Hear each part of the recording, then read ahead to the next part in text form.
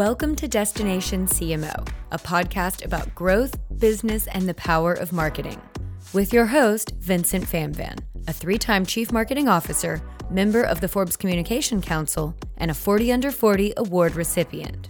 On this show, we invite our guests to share the most important stories happening today in business and tech, told through the lens of a senior marketing leader. If you enjoy this episode, don't forget to like and subscribe wherever you get your podcasts. Our guest today is Cristine Kao, CMO at ABC Fitness Solutions. She's actually going to talk about the rebrand of the company and what led to that. Cristine has over 20 years of experience in the health sector, and she's passionate about helping companies and communities create healthier lives using information technology. Previously, Cristine held sales, operations, marketing roles at places like CareerStream Health and even GE Healthcare, where she helped launch award-winning products and create global brands. And I'm so excited to be able to welcome our guest today. Cristine, thanks for joining us. Hey, good to be here, Vincent. Thanks for the invite. Yeah, absolutely. This is a conversation I've been looking forward to for quite a bit of time now. One of the ways that I always love to kick off these episodes is, many of us growing up, when you grow up and you're like in middle school, nobody grows up and goes, oh, when I grow up, I want to be a marketer. Or at least I haven't met anybody who said that yet. So what was that for you? If I would have asked you as a child, where did you think your career was going to go? Oh my gosh, you would laugh at the story, actually. Growing up in a country like Taiwan, and we immigrated to a country like Canada, I always wanted to be a teacher, actually. I always respected that role of an educator and what they bring to the child's lives. And I was like, outside of my parents, I know I sounds like a teacher's pet, but that was always somebody I respected.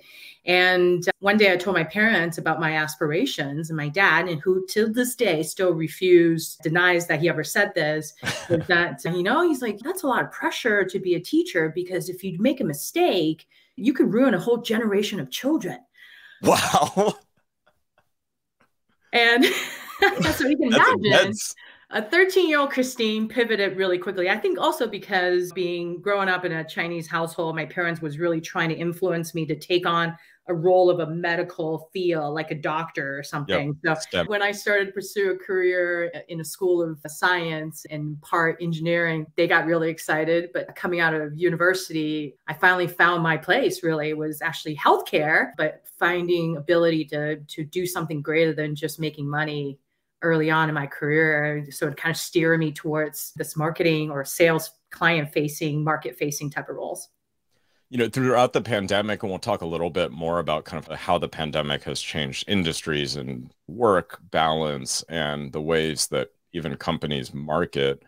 But as you go out and you evaluate kind of different industries, and if for somebody right now potentially taking a look at maybe they were in an industry that used to have some tailwinds and now has some headwinds with kind of economic fear coming up, what advice would you give to folks, and kind of what should folks think about if they want to make an entry into healthcare? Yeah, I definitely would recommend finding something you love, right? Finding something in your personal life that you enjoy and finding a thread in your career. Again, I was really blessed and lucky early on, having graduated with a science degree. I knew I didn't want to be a doctor. I knew I didn't want to work in a lab or even to be a pharmaceutical industry. GE Healthcare came up actually as an opportunity after having exposure working with IT departments in hospitals. And I recognized right away that, man, there's so much we can improve from a patient's perspective when you can improve workflow, communication, processes to just drive better outcome. And so that right away I latched onto. And so ever since, I've been in the healthcare and wellness industry for the last 20 some years. And so find that passion early, find something that you find your purpose in, I guess, is important. And so I would say, long story short, if somebody's moving into healthcare, the reality is the definition of healthcare has broadened over the last, especially after the pandemic. And so there's something good for everyone. And so find your passion, find your purpose. I love that advice, because in the absence of doing personal reflection on that you're going to find yourself in your career just maximizing shareholder value. And obviously, like any organization, whether it's a nonprofit organization or whatnot, you're going to be focused on different constituents, whether that's employee satisfaction, customer satisfaction, or shareholder value. But if your sole purpose is to drive shareholder value, it's really hard to not burn out and to make that something that's sustainable and something that you get excited to wake up every single day about. 100%. Yeah.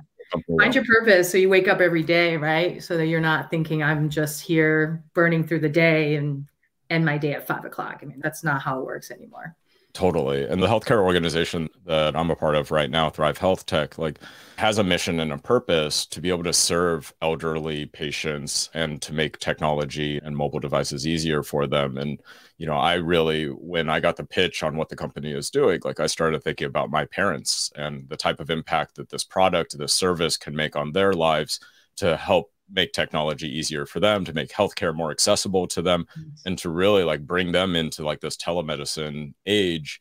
And I think as you are interviewing employers, and I'm using that verbiage very specifically, as you as a candidate are interviewing employers, I really think those are the things that people should think about as they're making their next career move. Absolutely. And, and the industry that we play in, and I've also found now, I'm now with a third PE-backed company, and every private equity firm has their own philosophy as well. And so I think that's just as important, right? If you're considering a VC-backed or PE-backed type environment, that's a very valid question about whether or not the PE firm believes in the same mission and value and willing to support that, because that ultimately drives a lot of the operational mechanism throughout the entire company and ultimately could drive the culture as well. Yeah, absolutely. Yeah. So let's talk a little bit about, we're kind of in the state right now where economists have said, over 50% of economists see that in 2023 that there's likely going to be a recession, but obviously recessions historically, that economists have been actually very bad at identifying a recession until after it's already occurred. What are the types of things that you think senior marketers should be thinking about as they put together budgets, as they take a look at initiatives, and as they kind of plan out for this just uncertain future?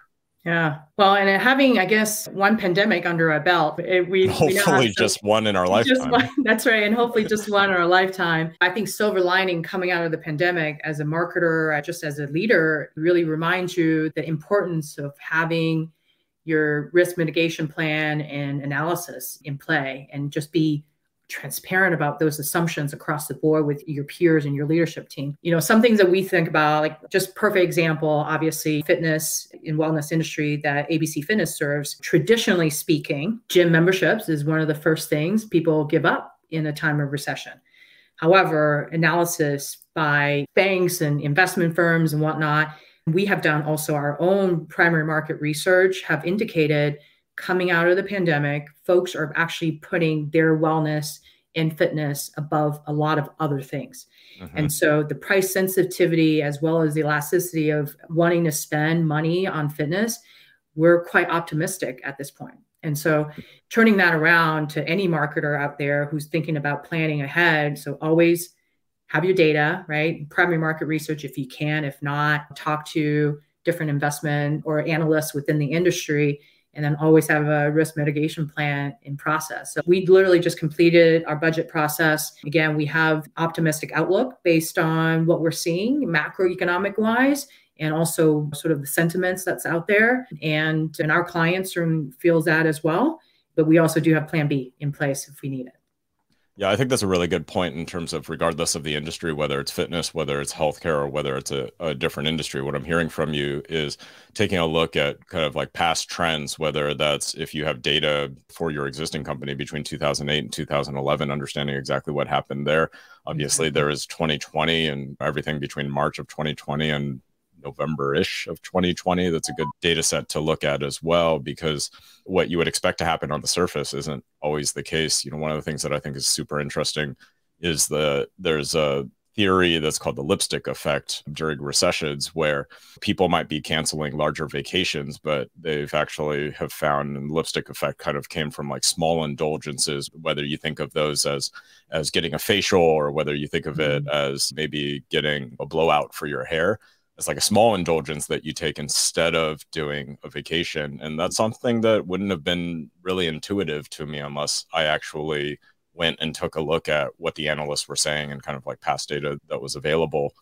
How are you thinking about channels and kind of different technology as over the course of the past 2 years, the way that we interact with consumers has changed? QR codes are a thing now, which I think is the greatest gift to marketers that we've had. What a comeback. Yeah, what a comeback.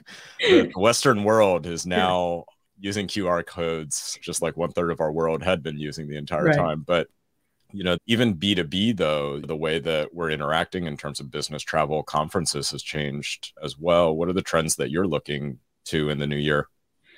Wow. And by the way, maybe WhatsApp is next for something North American market would adopt, right? As the rest of the world. The couple of things that comes to mind, so when we're thinking about planning for next year, especially, a couple of things. Number one, in real life type of in-person event, definitely making a comeback. And we're seeing that not only from a planning perspective within the industry, but also demand for it as well. And so that is something that we're intentional about. And it's often one of the most expensive channels that a marketer can invest in.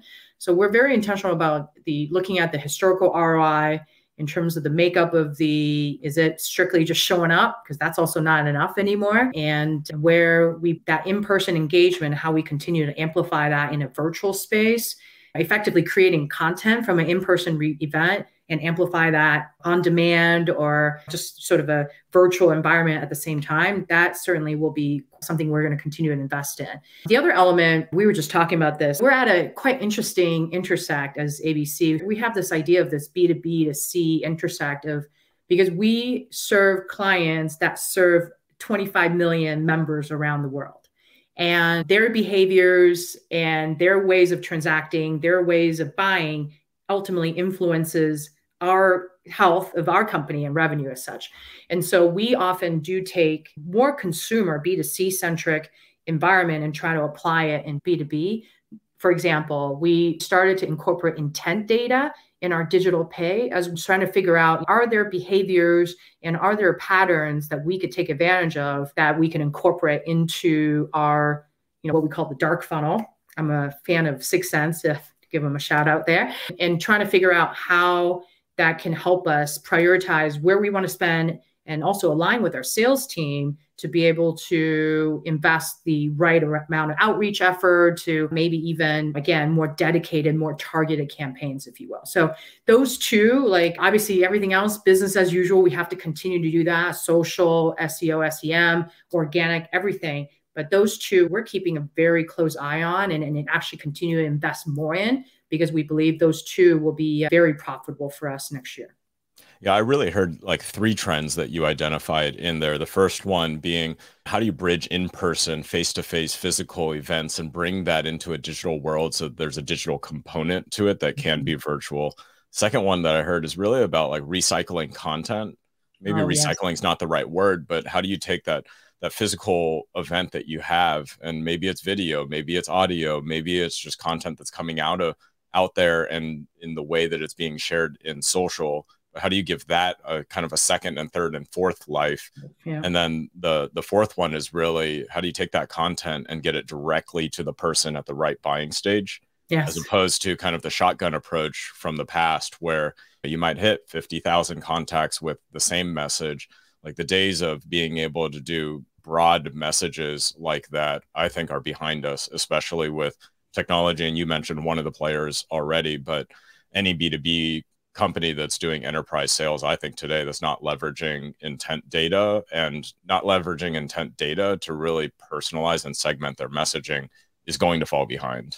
100%. Talk about another sort of concept in marketing that's making a comeback is content, right? I've always said content is king, and how we repurpose in different formats and different channels is like marketers' best optimization, if you will, or dream. Mm-hmm. And the one thing that we started to think about just in terms of content, and I think people traditionally think about content always has to be super perfected, long form. The case study has to be 2 minutes long. And, I don't think I think all of us know now that's not the case, right? Like if you could just make it snackable, make it shareable, make it more timely at the point where, again, back to right point at the right time within their buying cycle.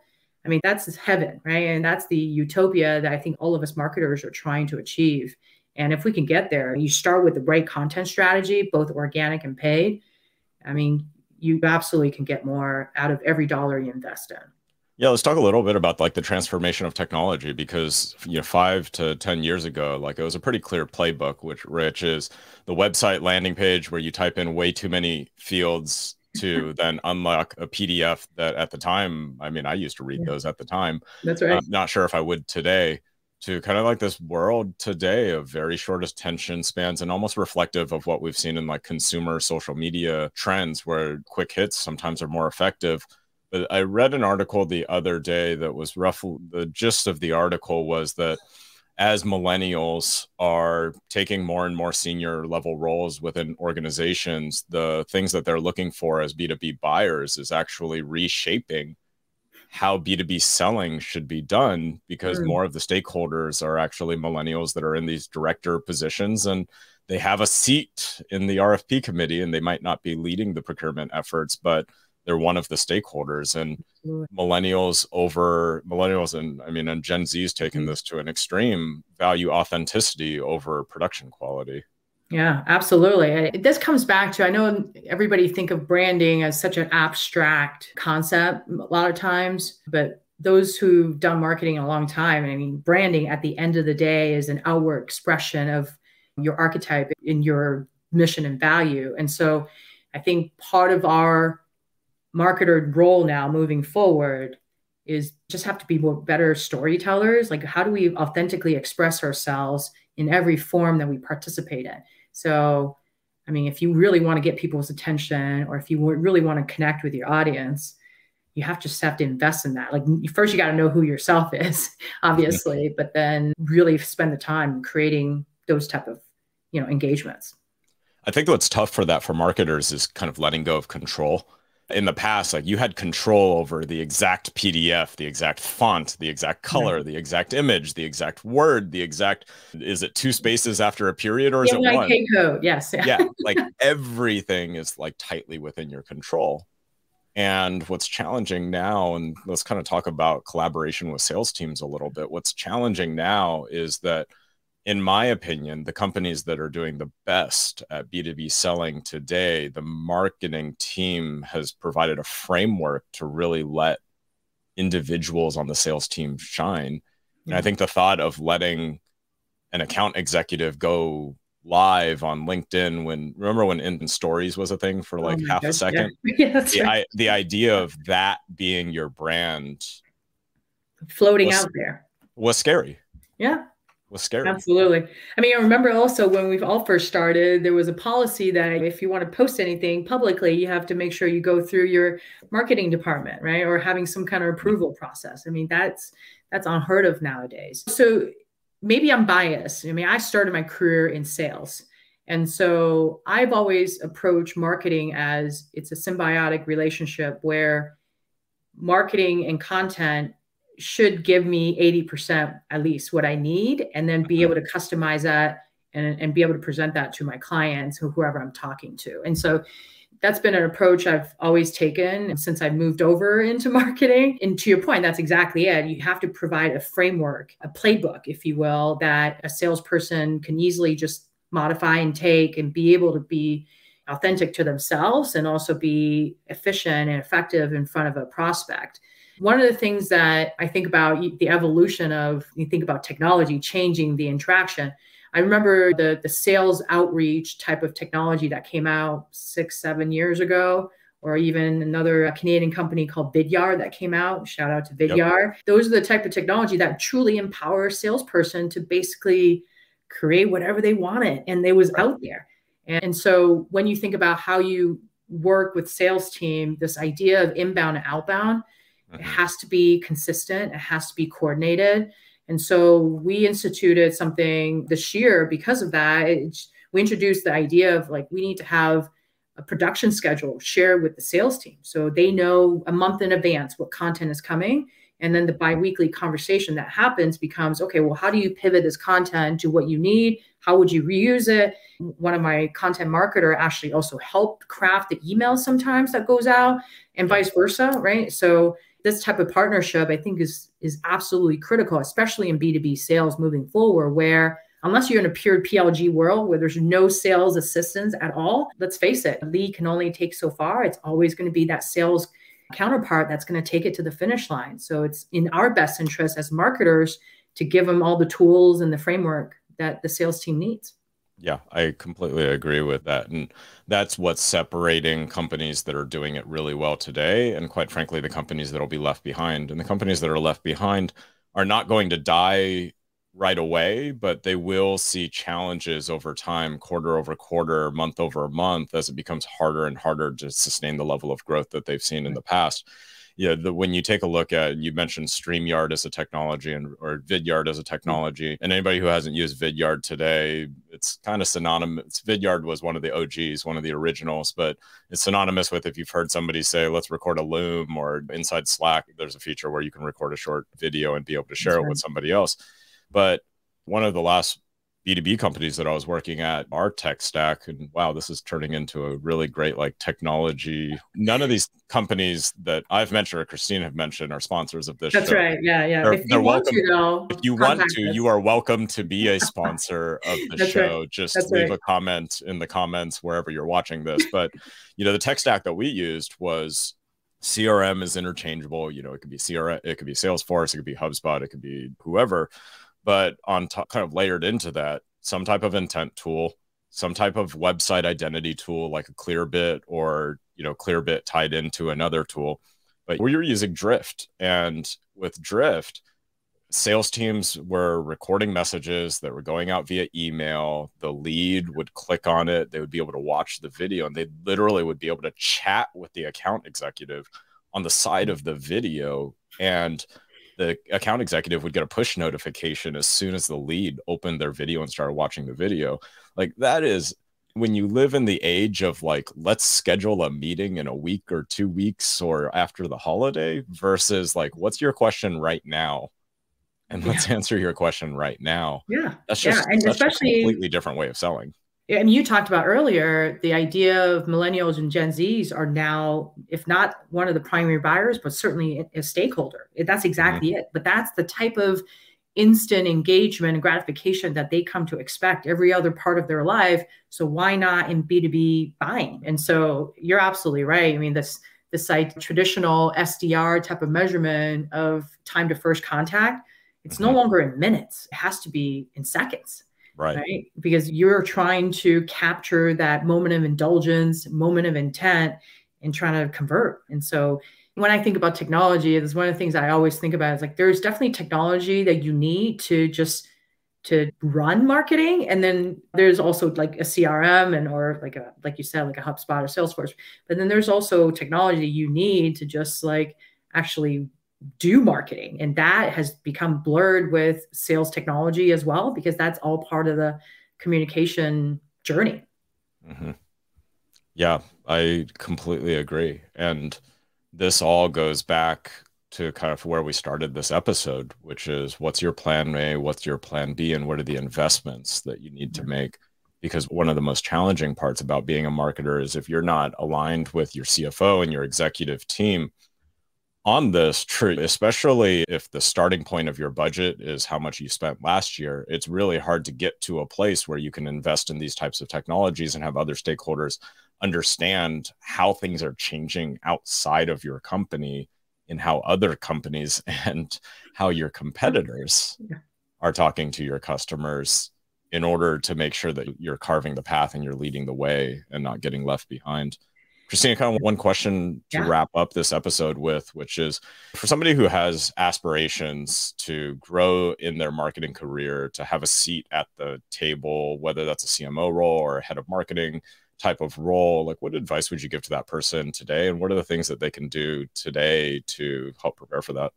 Yeah. Wow. A couple of things comes to mind, but I'll focus on one. One is simply, don't be afraid of data. And when I say data, I mean, everything from primary market research to campaign for performance data to, in the PE SaaS world, we always think about CAC to LTV ratios, just driving not only efficiency, but also effectiveness of any programs. So being comfortable with those concepts, being comfortable with data analysis, and ultimately partnering with your finance team in those endeavors, it's key. And I think about the last couple of things I've been in, I've been very fortunate to work with CFOs that believe in investment and growth. And when you position marketing as a growth catalyst of any company, especially in B2B, that's a much better conversation and position to be in than rather trying to justify your spend. Because if I could say currently our ROI for our core portfolio is 5x. So it becomes a much easier conversation with my CFO and my board to say, hey, I'm looking to invest in this particular initiatives because I know it could bring $5 more. Like, which board wouldn't invest in that, right? And so, but being comfortable in those engagements and conversations, being comfortable with data analysis is something that I think a lot of CMOs don't necessarily dabble in. They rely on their CFO counterparts to tell them what to do. I would say, let's take charge, own that, and figure out what your value truly is within the company. I couldn't agree more with you on data. Like, in college, I was a communications major, which is basically a sociology, psychology degree, not an econ degree. No. And so spreadsheets were something I had to get comfortable with at some point. And I think everybody, if you haven't had the point in your career where you Google how to do a pivot table, you're going to have it soon if you want to be a marketer in the next 10 years, because I think that's a requirement now. And even some of my mid-level roles, the job descriptions literally say SQL is a plus. Not because I expect somebody to have SQL, but holy cow, if we find a good job candidate that knows SQL, that is this secret weapon that I absolutely want to have on the team, because that's how you shift. When you're only looking at the data that your finance team is giving you, becomes hard for you to tell the story about how you can drive the growth, especially if they're looking at your department as a cost center and taking a look across all cost centers, especially in a tough economic environment, of just shaving 20% off the top of every single cost center, or 30% or 40% or whatever that number is going to be. And I would much rather get into a conversation about how we increase LTV so that we can spend more on our CAC than to try to figure out how to lower the CAC. And obviously there's optimization things that we can do, but it's a completely different conversation. Cristine, thanks so much for joining us on this episode. For somebody who wants to follow you, learn more about you, where should they go? Follow me on LinkedIn. I mean, that's actually where I'm most active in, I would say, out of all the different social platforms out there. So please do follow, send me a note. Love to hear from you. Awesome. Cristine, thank you so much again. It's been a pleasure. We have your LinkedIn URL up on the screen here, wherever you're watching this. Subscribe to this episode, follow Cristine on LinkedIn. Feel free to reach out to connect if you have a follow-up question. And everybody have a great day. Thanks. This has been Destination CMO, hosted by Vincent Famvan. Because marketing careers are often highly specialized and rarely linear, Destination CMO invites senior marketers to share stories and insights from their professional journey. If you liked this episode, join the community by following us on social media. We have links to all our platforms in the show notes. And join us next time for the most important stories in business and tech, explained through the lens of a senior marketer. Thanks for listening to Destination CMO.